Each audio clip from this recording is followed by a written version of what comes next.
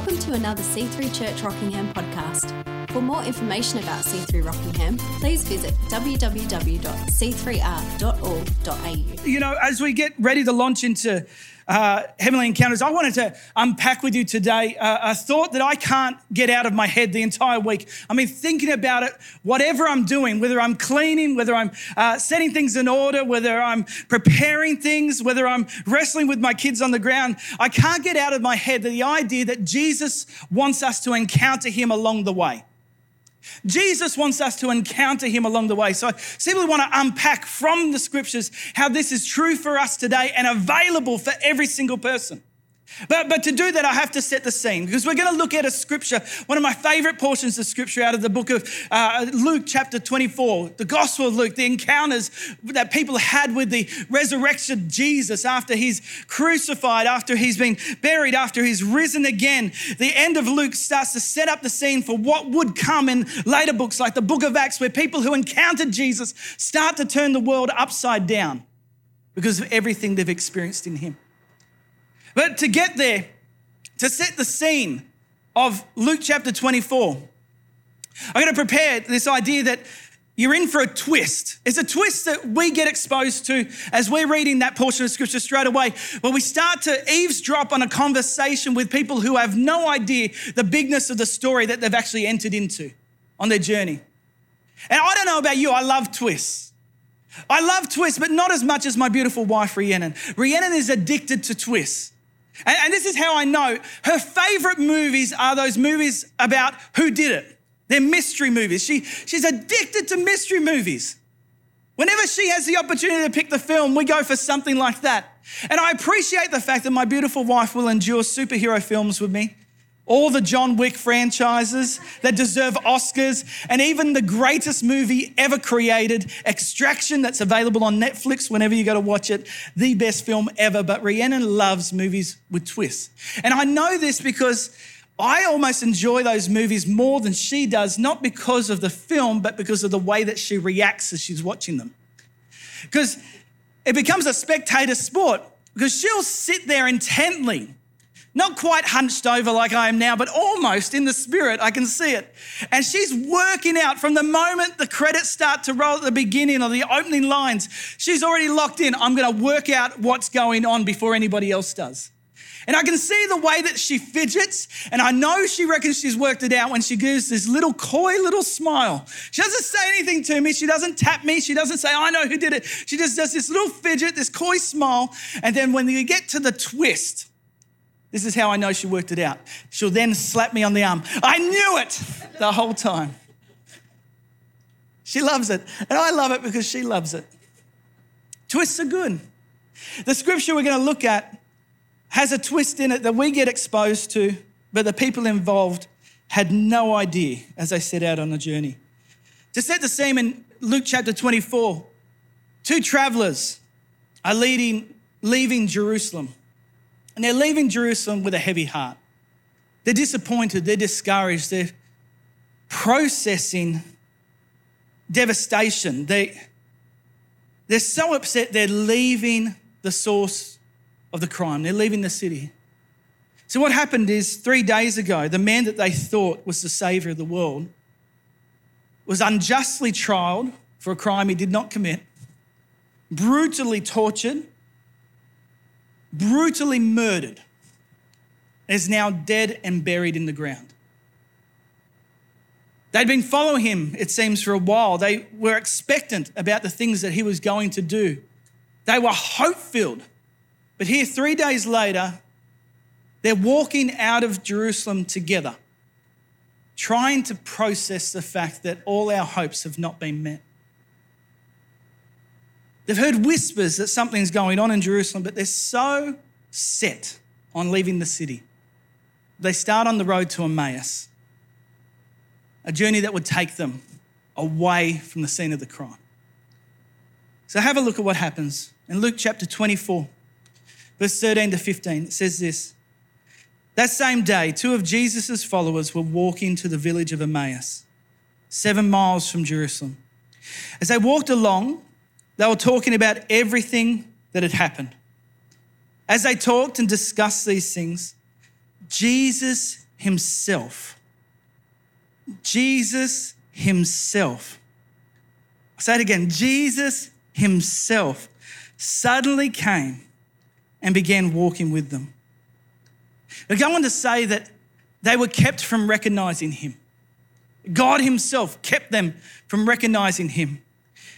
But what starts as a whole day journey with Jesus, that we know they're talking to the risen Jesus, but they don't know at this point. And we are exposed to the twist before the end of the movie, and we get to watch their reaction as they start to go about it themselves. But the first thing I wanted to encourage you as we talk about heavenly encounters, as we talk about encountering Jesus along the way, is that they're doing the right thing with their disappointment and their discouragement. See, they encounter Jesus in the journey because they're not willing to run away from the difficult things that they're processing. They actually start to unpack it together. It says that as they are traveling from Jerusalem to Emmaus, they are talking about everything that has transpired. Can you imagine that conversation? They're not holding it. They're not locking it down. They're not suppressing the disappointment. They're letting it out together.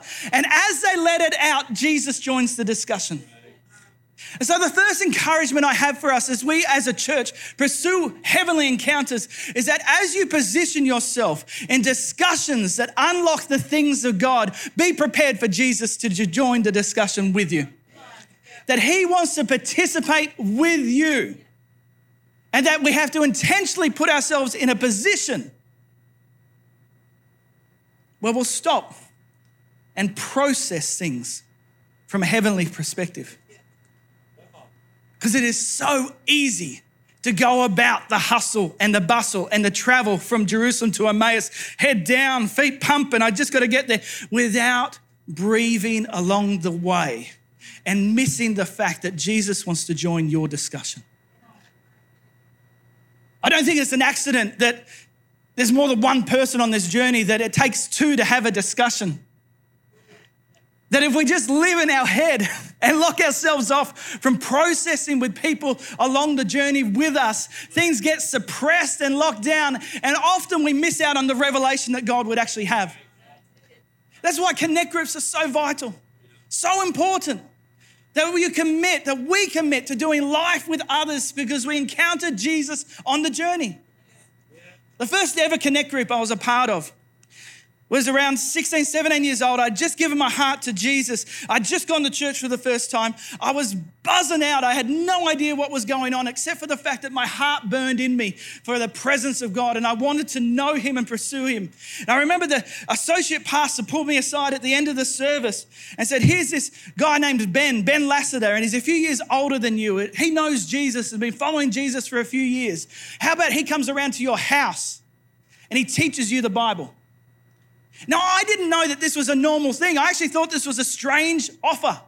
Because here's Ben standing there, and I love Ben. Ben's still one of my greatest friends to this day. Standing there with a huge study Bible under his arm, with this massive leather cover filled with notebooks, pens, and highlighters. Come on, 90s Christians, you know what I'm talking about.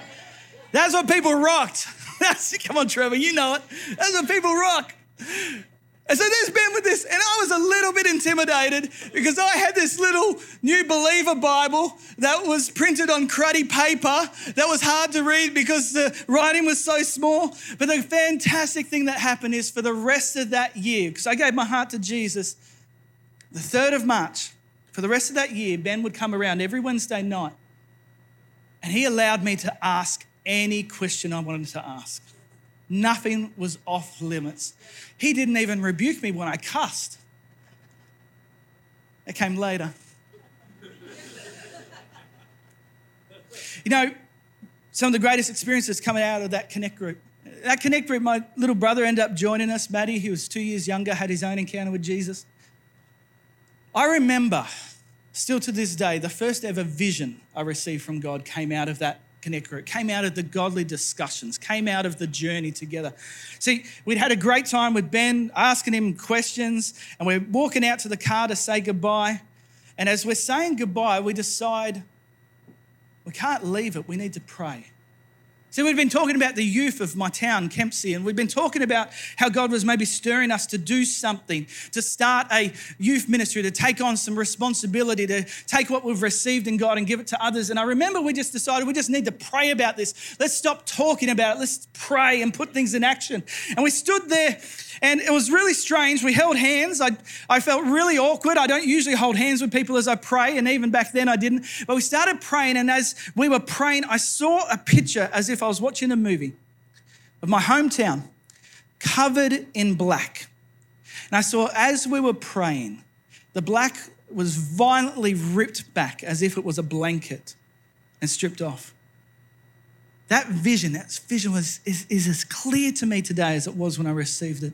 And that vision propelled me to give 7 years of my life as a volunteer youth pastor, choosing not to leave the town even when I had opportunities to, because I saw that vision. That vision came out of a godly discussion, encountering Jesus along the journey. What's available for you? What else happens? 2 followers following Jesus, leaving the city, discouraged. Goes on to say in Luke chapter 24, verse 16, but God kept them from recognizing Jesus. He asked them, Jesus, what are you discussing so intently as you walk along? They stopped short, sadness written across their faces. Then one of them, Cleopas, replied, you must be the only person in Jerusalem who hasn't heard about all the things that have happened there the last few days. What things? Jesus asked. The rest of the portion goes on. They just spew it out. They spew out all their disappointment, their unmet expectation.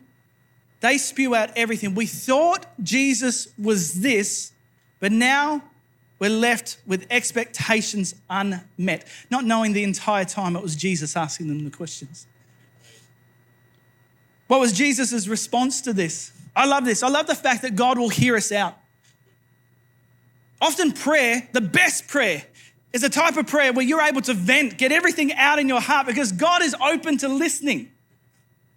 But as you're willing to unpack what's really in your heart, also be open to the answer. We want to hear Jesus' response. Verse 25, then Jesus said to them, you foolish people, you find it so hard to believe all the prophets wrote in the scriptures. Wasn't it clearly predicted that the Messiah, the Savior, would have to suffer all these things before entering his glory? Then Jesus took them through the writings of Moses and all the prophets, explaining from all the scriptures the things concerning himself. So they encountered Jesus on the journey. You know, you can also encounter Jesus in the reframing. And here's what I mean about that. For the rest of their journey together by foot, Jesus unpacks the scriptures concerning himself the entire time. We don't know what Jesus talked about. We don't have recorded there in the rest of the account that Bible study, which would have been the greatest Bible study ever done on the side of the road. But he is unpacking things concerning himself. And as he does that, he is reframing for them what their expectations really should have been. He is reframing for them their disappointment and turning it around and saying, all things work towards good for those who love the Lord. He is taking what they have and he is reframing it from a heavenly perspective. That in fact, when you encounter Jesus, that should be an expectation. That we're not going into the relationship to change Jesus or bring him down to our level. That what actually happens is when you journey with Jesus, he changes your perspective, reframes your way of living, and leads you forward in him to live the best life possible. That's what he said. He said in John chapter 10, verse 10, I've come to give you life and life abundant. What is available in Jesus as he reframes what is available in us is the best life possible. So we don't know what Jesus said. We don't know what he unpacked. We don't know what he did to convince them concerning himself. But we do know earlier in Luke's account of the ministry of Jesus, he did something similar to this. See, in Luke chapter 4, Jesus walks into a religious meeting, a synagogue, where people had gathered together to listen to the scriptures together. And they get these massive scrolls, heavy scrolls, which had the words of the prophets and the teachings of Moses transcribed. And they would open up the scroll and read it out, and you had to memorize it and had to carry it around with you. And Jesus walks into one of these meetings in Luke chapter 4. And as he walks in, he has the audacity to take the scroll and he opens it up to a portion of scripture in the book of Isaiah chapter 61. And he reads it out. But he reads it out in a way that nobody previous in history had ever read it before. It says this in Luke chapter 4, verse 18 to 19. The Spirit of the Lord is upon me, for he has anointed me to bring good news to the poor. He has sent me to proclaim the captives will be released, that the blind will see, the oppressed will be set free, and that the time of the Lord's favor has come. He takes a scripture that was concerning himself, and he unpacks it to reframe what is available for those people who hear him out. But I got to say, that would have been a loaded thing for Jesus to do, because Isaiah 61 was always known as the Messiah's portion of Isaiah. And they'd been waiting hundreds of years for the person to come along who would fulfill everything listed in Isaiah 61. They'd been waiting, and then Jesus walks into the room, takes the scroll and says, I'm the one. And the loaded thing about that scripture is that in Isaiah 61, it doesn't just stop there. That scripture concerning Jesus actually concerns us. See, here's the truth. Everything concerning Jesus concerns you. Because what Jesus came to do was to activate you, set you up and anoint you and empower you for a life that is lived at the highest possible level. Everything that concerns Jesus concerns you. So Isaiah 61 goes on to say in the original, verse 4, they, talking about the people that Jesus had come to set free, they, that's us.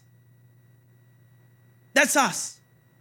They will rebuild the ancient ruins. They will restore the former devastations. They will renew the ruined city, the devastations of many generations. This scripture concerning Jesus concerns us because it's about us living out of the victory that Jesus has purchased. That the one who has come to set the captives free didn't just come to set the captives free to give them a high five and move on. The purpose of setting captives free was to say, look at me, look at what is possible. Now everything I've done, go and do likewise. You are called to take what you receive from Jesus and give it. You are called to minister life in hopeless situations. You are called to go into things that look like they've been devastated and destroyed. And because of the Spirit of the sovereign Lord that is on you, to see circumstances turn and situations shift as you encounter Jesus in the reframing. It's possible to encounter God along the journey.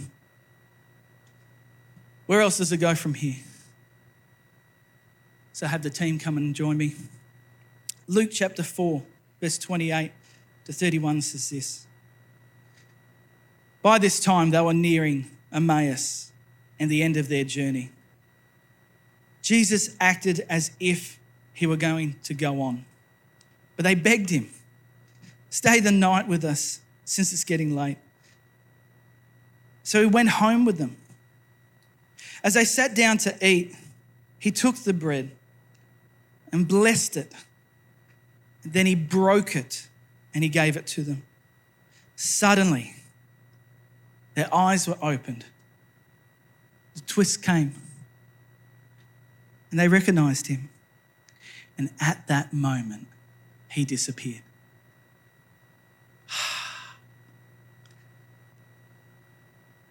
I don't know what to do with one of the thoughts that comes out of that scripture. Jesus wanted to go on. He had more to accomplish. I've got more to do in the journey, and that says that they begged him to come. I think it's interesting that Jesus responds to invitation. I think that's why it's so powerful when we pray prayers or we do actions along the lines of, I surrender my life to you. I think Jesus works with that. I think Jesus respects you enough, values you enough that he has no desire to force you, to imprison you, make you bound to a certain set of regulations and standards. But instead, through the journey along the way, the reframing that comes with that there would even come out of our hearts, your heart, my heart, a consistent desire that says, Jesus, don't move on. I need more. I'm begging you, Jesus, I need more. Because I've been on the road, I've been on the journey, I know how difficult it is. And now that I've encountered you, I didn't even know it was you, but now I know. I need you now. See, you encounter Jesus in the breaking. He takes the bread, which was symbolic for the culture of the day. It was the main meal. It was the consistent thing that you ate. There was no fast food. There was no supermarkets. You would carry bread with you. And as long as you had bread, you had a feed. Maybe you had a little bit of meat, a little bit of this, but you had bread. And he takes that, which is their main portion, and he blesses it. Bless you. But he breaks it and he gives it to them. Why does he do that? Well, the other time he'd done this was done the very night before he was unjustly trialed, the very night before he was crucified. He'd done this with his followers. And what he had said to them at that moment is, take this bread. This is my body, which is broken for you. This is how you encounter Jesus in the breaking. Here's what Jesus is saying to us along the journey. You don't need to live broken because I was already broken for you.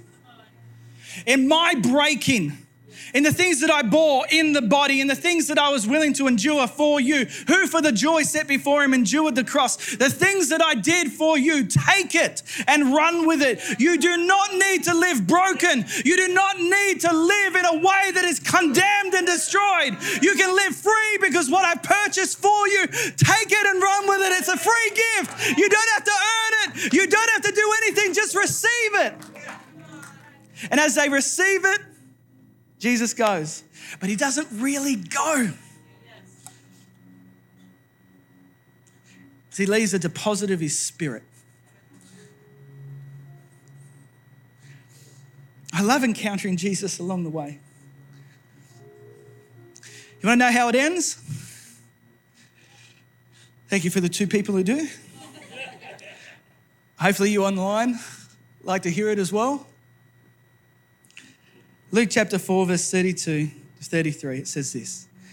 They said to each other, didn't our hearts burn within us as he talked with us on the road and explained the scriptures to us? And within the hour, they were on their way back to Jerusalem. There's 2 things that come out. One I want to encourage you with today, but the second thing that comes out to me is the fact that they'd left Jerusalem that morning, and through an encounter with Jesus, they turn around that very hour and head back. They would have been walking back all evening. Why? They left a place out of discouragement. Through an encounter with Jesus, they turn around and they go right back where God is. This is for somebody today. You know God's called you into something, and out of discouragement, you've walked away. He doesn't look back on you. He doesn't condemn you, but if you receive his breaking for you and the strength that comes from that, turn around and go straight back to where he's called you to be. But here's the thought I want to leave you with today. In person and online, they said their hearts burned within them. You know, as you encounter Jesus, he desires your heart to burn as well. This is the end of the podcast. For more information about C3 Rockingham, please visit www.c3r.org.au or call us on 9524 5055.